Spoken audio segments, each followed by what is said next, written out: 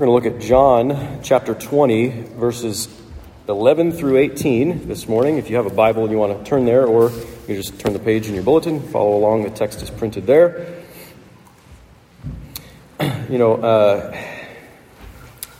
Resurrection Sunday, Easter Sunday, it's sort of a Sunday for returning to the basics of the Christian faith. The resurrection of Jesus Christ is absolutely basic and central and essential to the Christian faith. And so here's a little bit more by way of introduction to some of the important aspects of the Christian faith. Some of the maybe its theological language might be strange to you, unless you've been around here for a while. You put up with my theological geekery and stuff, but these things are essential of Christian faith. God is a Trinity. There is one God, there is one God only, and this one God has made himself known as Father, Son, and Holy Spirit. So that's three divine persons in eternal communion, each person fully God, and each person the whole God, yet not three gods, only one God. Go ahead and memorize that, because that's important for your life. We might not understand how this is possible. We have one God in three persons. Not three gods, but the scriptures tell us clearly that this is true. And so this triune God is the God of love, and he's created us for love's sake. He's come into the world to redeem us for love's sake, and he's done that through the second person of the Trinity, the Son of God, became a human being. That's the Lord Jesus Christ. He did not cease being God when he became a human. Not in any way. He didn't cease being God. He's fully divine, and yet now he's also fully human. And again, we might not entirely understand how that is possible, to have those two natures in one person, but the scriptures clearly teach that it is true. God became a human being, two natures, divine and human, being united forever in the one person, Jesus Christ. This is what Christianity is about. It's all about who Jesus is and what Jesus has done, what God has done as a human. That's what Christianity is about. It's what God has done. The triune God, what he has done as a human being. He's lived in a way that has redeemed our lives from sin, from the way that we've broken our relationship with God, and he's been raised from the dead as one of us. He's died as one of us in our place. We talked about that on Good Friday as an atoning sacrifice for the forgiveness of our sins, and he's been raised from the dead as one of us. That's the focal point of Easter Sunday, that we have eternal life with God through his resurrection from the dead. We talk about this stuff all the time around here, and even though the strangeness of what we believe might never wear off, might still be strange to those of us who've been here for years and years, we do grow in our loving knowledge of God as we know him as he truly is, and for what he's truly done for us. So this morning we're going to talk about that last part, the resurrection. He was Jesus, God, as a human being, was raised for our life with God. That's what we'll talk about as we read John's Gospel, chapter 20. But first, let me pray. Father, at many times and in many ways, you have spoken to your people throughout history, but in these last days, you've spoken to us by your Son. Jesus is your word, incarnate in the flesh. We pray that you would help us to hear him truly and with faith, with life-changing faith. By the work of your Holy Spirit in us. Help us now, we pray, in Jesus' name. Amen. Mary stood weeping outside the tomb. This is the tomb where Jesus was buried. And as she wept, she stooped to look into the tomb, and she saw two angels in white sitting where the body of Jesus had lain, one at the head and one at the feet. They said to her, "Woman, why are you weeping?" She said to them, "They have taken away my Lord, and I do not know where they have laid him." Having said this, she turned around and saw Jesus standing, but she did not know that it was Jesus. Jesus said to her, "Woman, why are you weeping? Whom are you seeking?" Supposing him to be the gardener, she said to him, "Sir, if you have carried him away, tell me where you've laid him, and I will take him away." Jesus said to her, "Mary." She turned and said to him in Aramaic, "Rabboni," which means teacher. Jesus said to her, "Do not cling to me, for I have not yet ascended to the Father, but go to my brothers and say to them, I am ascending to my Father and your Father, to my God and your God. Mary Magdalene went and announced to the disciples, I have seen the Lord, and that he said these things to her. This is the gospel of Jesus Christ. Praise be to you, O Christ. So the focus of Easter Sunday is on the bodily resurrection of Jesus Christ. Not just a spiritual, ghostly, ethereal resurrection, the bodily resurrection. That's what we have here. That's what we have in the scriptures. So, resurrection. What precedes resurrection? What is a prerequisite for resurrection, so to speak? Death. That's good. Yeah. In the Bible, death is, it's not just when your heart stops beating, when you stop breathing and the electrical activity in your brain ceases. Of course, bodily death includes those things, and Jesus' bodily death included those things. But in the scriptures, in the Bible, God reveals, he teaches us, death means more. Death is more meaningful than that. It means, really ultimately, what it means is the end of relationships. That's the main thing the Bible wants to draw out when it comes to talking about death. What death is the end of relationships. Death cuts us off from each other. It means pain and sorrow at the loss of loved ones who have died.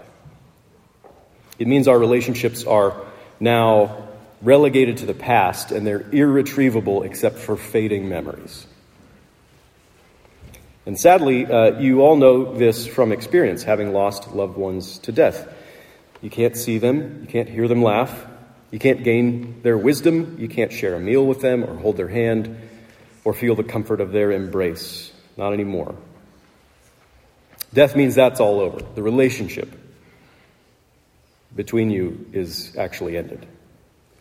And that's why Mary is weeping outside the tomb of Jesus. She is, at this point, even though Jesus has already been raised from the dead, she's unable to understand anything except that her beloved rabbi and Lord is dead. And now even his dead body is mysteriously gone. That's all she's able to understand. The apparent fact that she will never see him again, not even be able to give him a proper funeral, that's overwhelmed her. She's not yet understood what has really happened. She's not yet believed the good news of the empty tomb. She's grieving the loss of relationship with the most wonderful person that she'd ever known, the most wonderful person anybody's ever known. And that's what death means to her. Death can happen in the body, for sure. We all experience it, and we've had loved ones go before us through death. But death can also happen in relationships before that. Before bodily death, we can experience relational death when people walk away from each other. And again, sadly, this experience is all too familiar to us. Some of you have had friends turn against you. Some of you have had parents disown you, or siblings, or even children who refuse to speak to you anymore. Some of you have been divorced by spouses, maybe the most painful relational death that we can face in this life. Most of us have, in some way or another, suffered deaths in our relationships. And in the Bible, God reveals that the most important relationship to die, the most important death, is spiritual. It's when we, in our sin, put an end to our relationship with God, when we walk away from him and we live apart from him. So in the earliest history of our race, as recorded in Genesis 2, God had specially crafted this beautiful garden, paradise, as a place for communion with humanity, a place to be with humanity, a place for relationship. And he warned Adam that sin, which would be rebellion against God's word, would mean death. And when our first parents committed that first sin, they broke fellowship with God. They walked away from him. They didn't die bodily right away, but their spiritual death was immediate. And you see the proof of that as you read Genesis 3. It was immediate because they'd violated their relationship with God, and that violation is death. It means death, spiritually. And then bodily death came along with it, the physical decay that inevitably leads us all to bodily death, inescapably, we're all facing it. That physical decay and death is a facet, it's a component of the greater spiritual death. Because we have sinned against the creator of our souls and the creator of our bodies. So we were created to live with God as his children. We were made for eternal life with God, but we brought every kind of death upon ourselves when we severed our relationship with God through our rebellion against him. And it's this spiritual relational death that matters most in the Scriptures. It's the death of our relationship with the living God in particular that is of greatest significance to us all. The Bible is most concerned to address the terrible reality that because of our sin, we are dead to God. That's the language we find in the Scriptures. We're dead in our trespasses. We're dead to God. Our sin is preferring an existence apart from God. Our sin is preferring a world without God, a life without God. It's wishing that God were out of our lives. In our sin, we are the friends who have turned against God. We're the family members who've disowned God. We're the spouses who have divorced God. This is all language from the Scriptures. Sinners want to be free of God's rule, want to be free of God's will, want to be free of God's very presence. Basically, our sin means we wish God were dead. So what do you think was going to happen when God came in the flesh into a world that is 100% full of sinners who wish he was dead? Jesus is, again, God incarnate, God become a human being, still fully God, now also fully man. God became one of us. He came into a world like this, knowing full well the reception he would find. He became like us in every way, except without sin himself, and he joined himself to our humanity once and for all. So Jesus is called Emmanuel, God with us. Metaphysically speaking, he is with us because he's both God and man, together two natures in one person, God with man, in Jesus himself. And then also relationally, he is with us. He's in this world. He's been in this world being with us in actual time and space. God came to be with us and to be with us as one of us. God came to be with us as one of us. In Christ, that is to say, God became our brother. He is our brother. He committed himself to us in a union that he pledged he would never break. He would never turn against us, never disown us, never divorce us. He would never leave us or forsake us, never walk away from the relationship. As sinners, we had broken our relationship with God to the degree that defines our identity. That's who we are. We're bringers of death. We're sinners. But Jesus is the Lord of life, and he came to restore our relationship with God, and that defines his identity. That is who he is. He's the Lord of life. He says himself in John 11, I am the resurrection and the life. That's who he is. We are death. He is life. But you remember, resurrection is preceded by death. Right? So the Lord of life went to the cross. The one who is the resurrection went to the cross to atone for our sins, to suffer eternal death there on our behalf, to endure separation from God, an end to the relationship that he did not deserve, that we had chosen in our sin. So the Lord of life, the one who is the resurrection, died. And it was over. And this is why Mary wept outside his tomb. She knows what death means. It means an end. But with the Lord of life, that was not the end. He came to bring us life and relationship with God that even death could not end. And that's inconceivable to Mary. In her grief, she cannot comprehend that this now is Jesus, risen from the dead, that she's speaking with. Now, he's speaking to her in this garden outside this tomb. She thinks he's the gardener because it just doesn't register that it could possibly be somebody raised from the dead. It's inconceivable to sinners. We had ended the relationship. We had sought existence apart from God. We'd wanted God out of our lives. We'd wanted him dead. We'd ruined everything. It is inconceivable to us that now the living one would be speaking to us, and yet here he is. He's the one who has conquered death. Through the first Adam in the first garden, death was brought into the world. Through this man, the new Adam, life was brought out of death in the garden. So in himself, Jesus carried our humanity through death, in his own life, in his own death, in his own resurrection, into a new life with God that will last forever. That's the work of the living God. That's the work of the Lord of life. And what does he say to Mary? The one who is the resurrection and the life says, "Go to my brothers and say to them, I am ascending to my Father and your Father, to my God and your God." He calls his disciples his brothers. For the first time in John's gospel, he calls them this. He calls us his brothers. He calls his Father our Father. He calls his God our God. Where we had brought spiritual death, Jesus has restored the most important relationship. He's restored our relationship with God. And it's the risen Lord who calls us brothers. It's the risen Lord who identifies with us, who says we're part of his family. We're part of the risen Lord's family.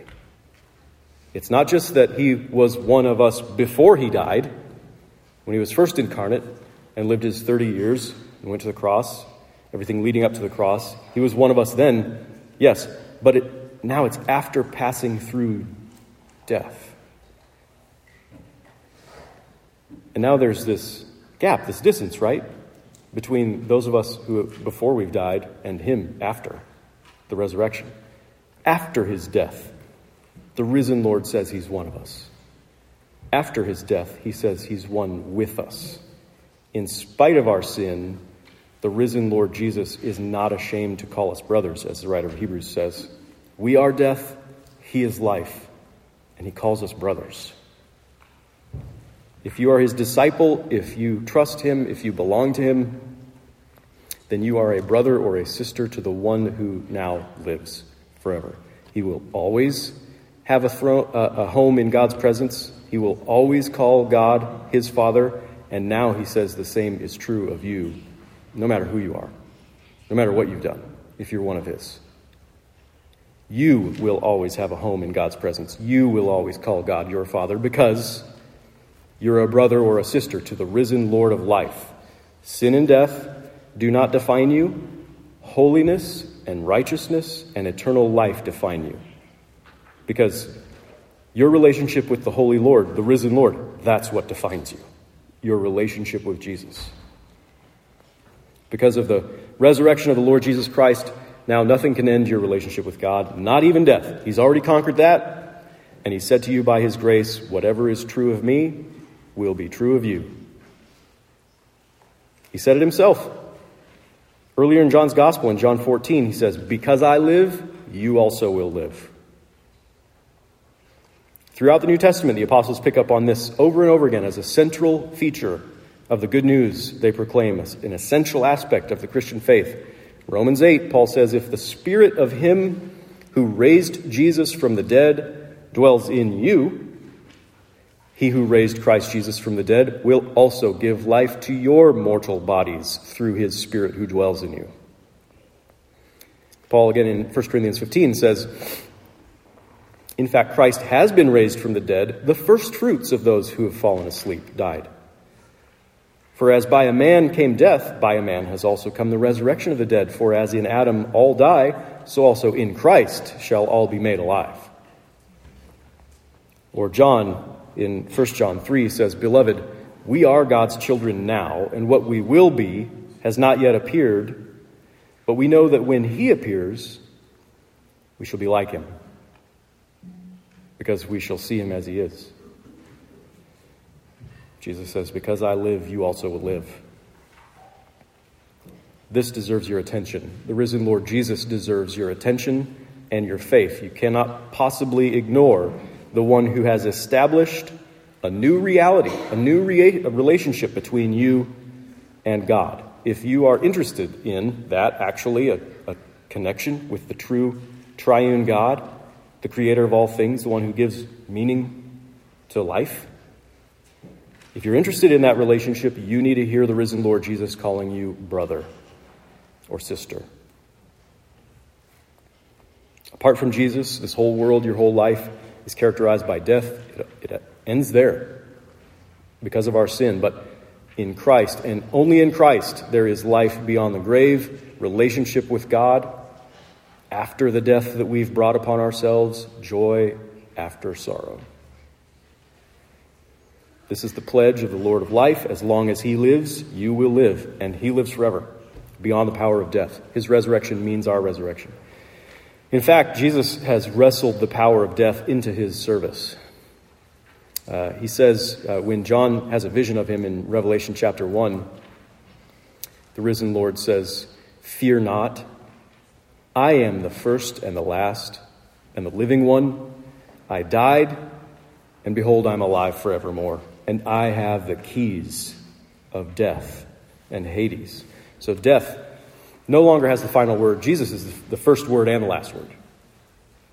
He defines all our reality. Death now doesn't have the final word. Death, now it only serves the one who is the resurrection and the life.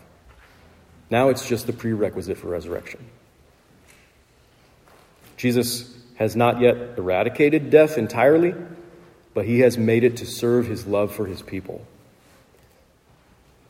Death serves his love for his people. Now, for those who belong to Christ, even bodily death doesn't mean the end. It doesn't mean the end of our relationship with God. It ushers us into eternal life in the presence of the living God. It doesn't even mean the final end of our bodies, because Jesus has promised to raise us from the dust in a resurrection like his.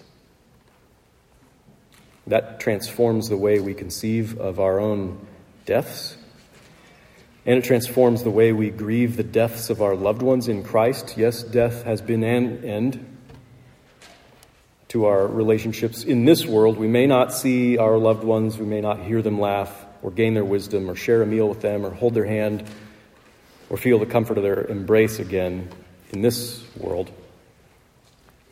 But there is a day coming, the day of resurrection in the new heavens and the new earth, when we become like our brother, the risen Lord Jesus, in every way, even with bodies like his, that will never die.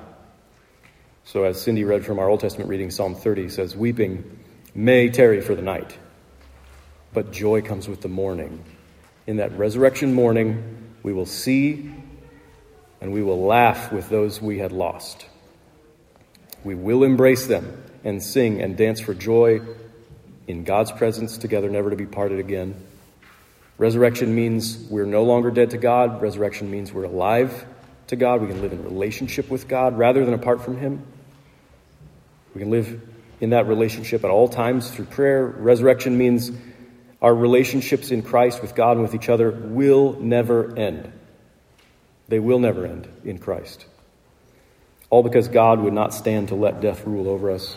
All because he came to do something about it, to be with us forever. Because Jesus was crucified, dead, and buried, and on the third day rose again. Because the risen Lord Jesus calls us brothers. What God has done as a human, what God has done for us because he loves us, is good news. So encourage one another with these words. Amen. Let's pray. Father, you've said that there is a power at work in us through your Spirit, the same power by which you raised your Son Jesus from the dead, a resurrection power that raises all your children from the dead. This is unimaginably, inconceivably good news to us. We pray that you'd help us to believe it. Crack open our hearts by the same Spirit that cracked open your Son's tomb. Help us to begin to understand the magnitude of the significance of the resurrection of your Son, who has called himself our brother. Lord Jesus, help us to believe that you are not ashamed of our relationship, even though by associating yourself with sinners, you suffered, you were mocked, you were tormented and crucified. Help us to believe you're still not ashamed to call us brothers. Lord of life, knowing you means knowing resurrection. We want to know you. We pray that you would bless us with the knowledge of your love, bring forth new life in us, and make us know the joy of living with you always. We pray in your name. Amen.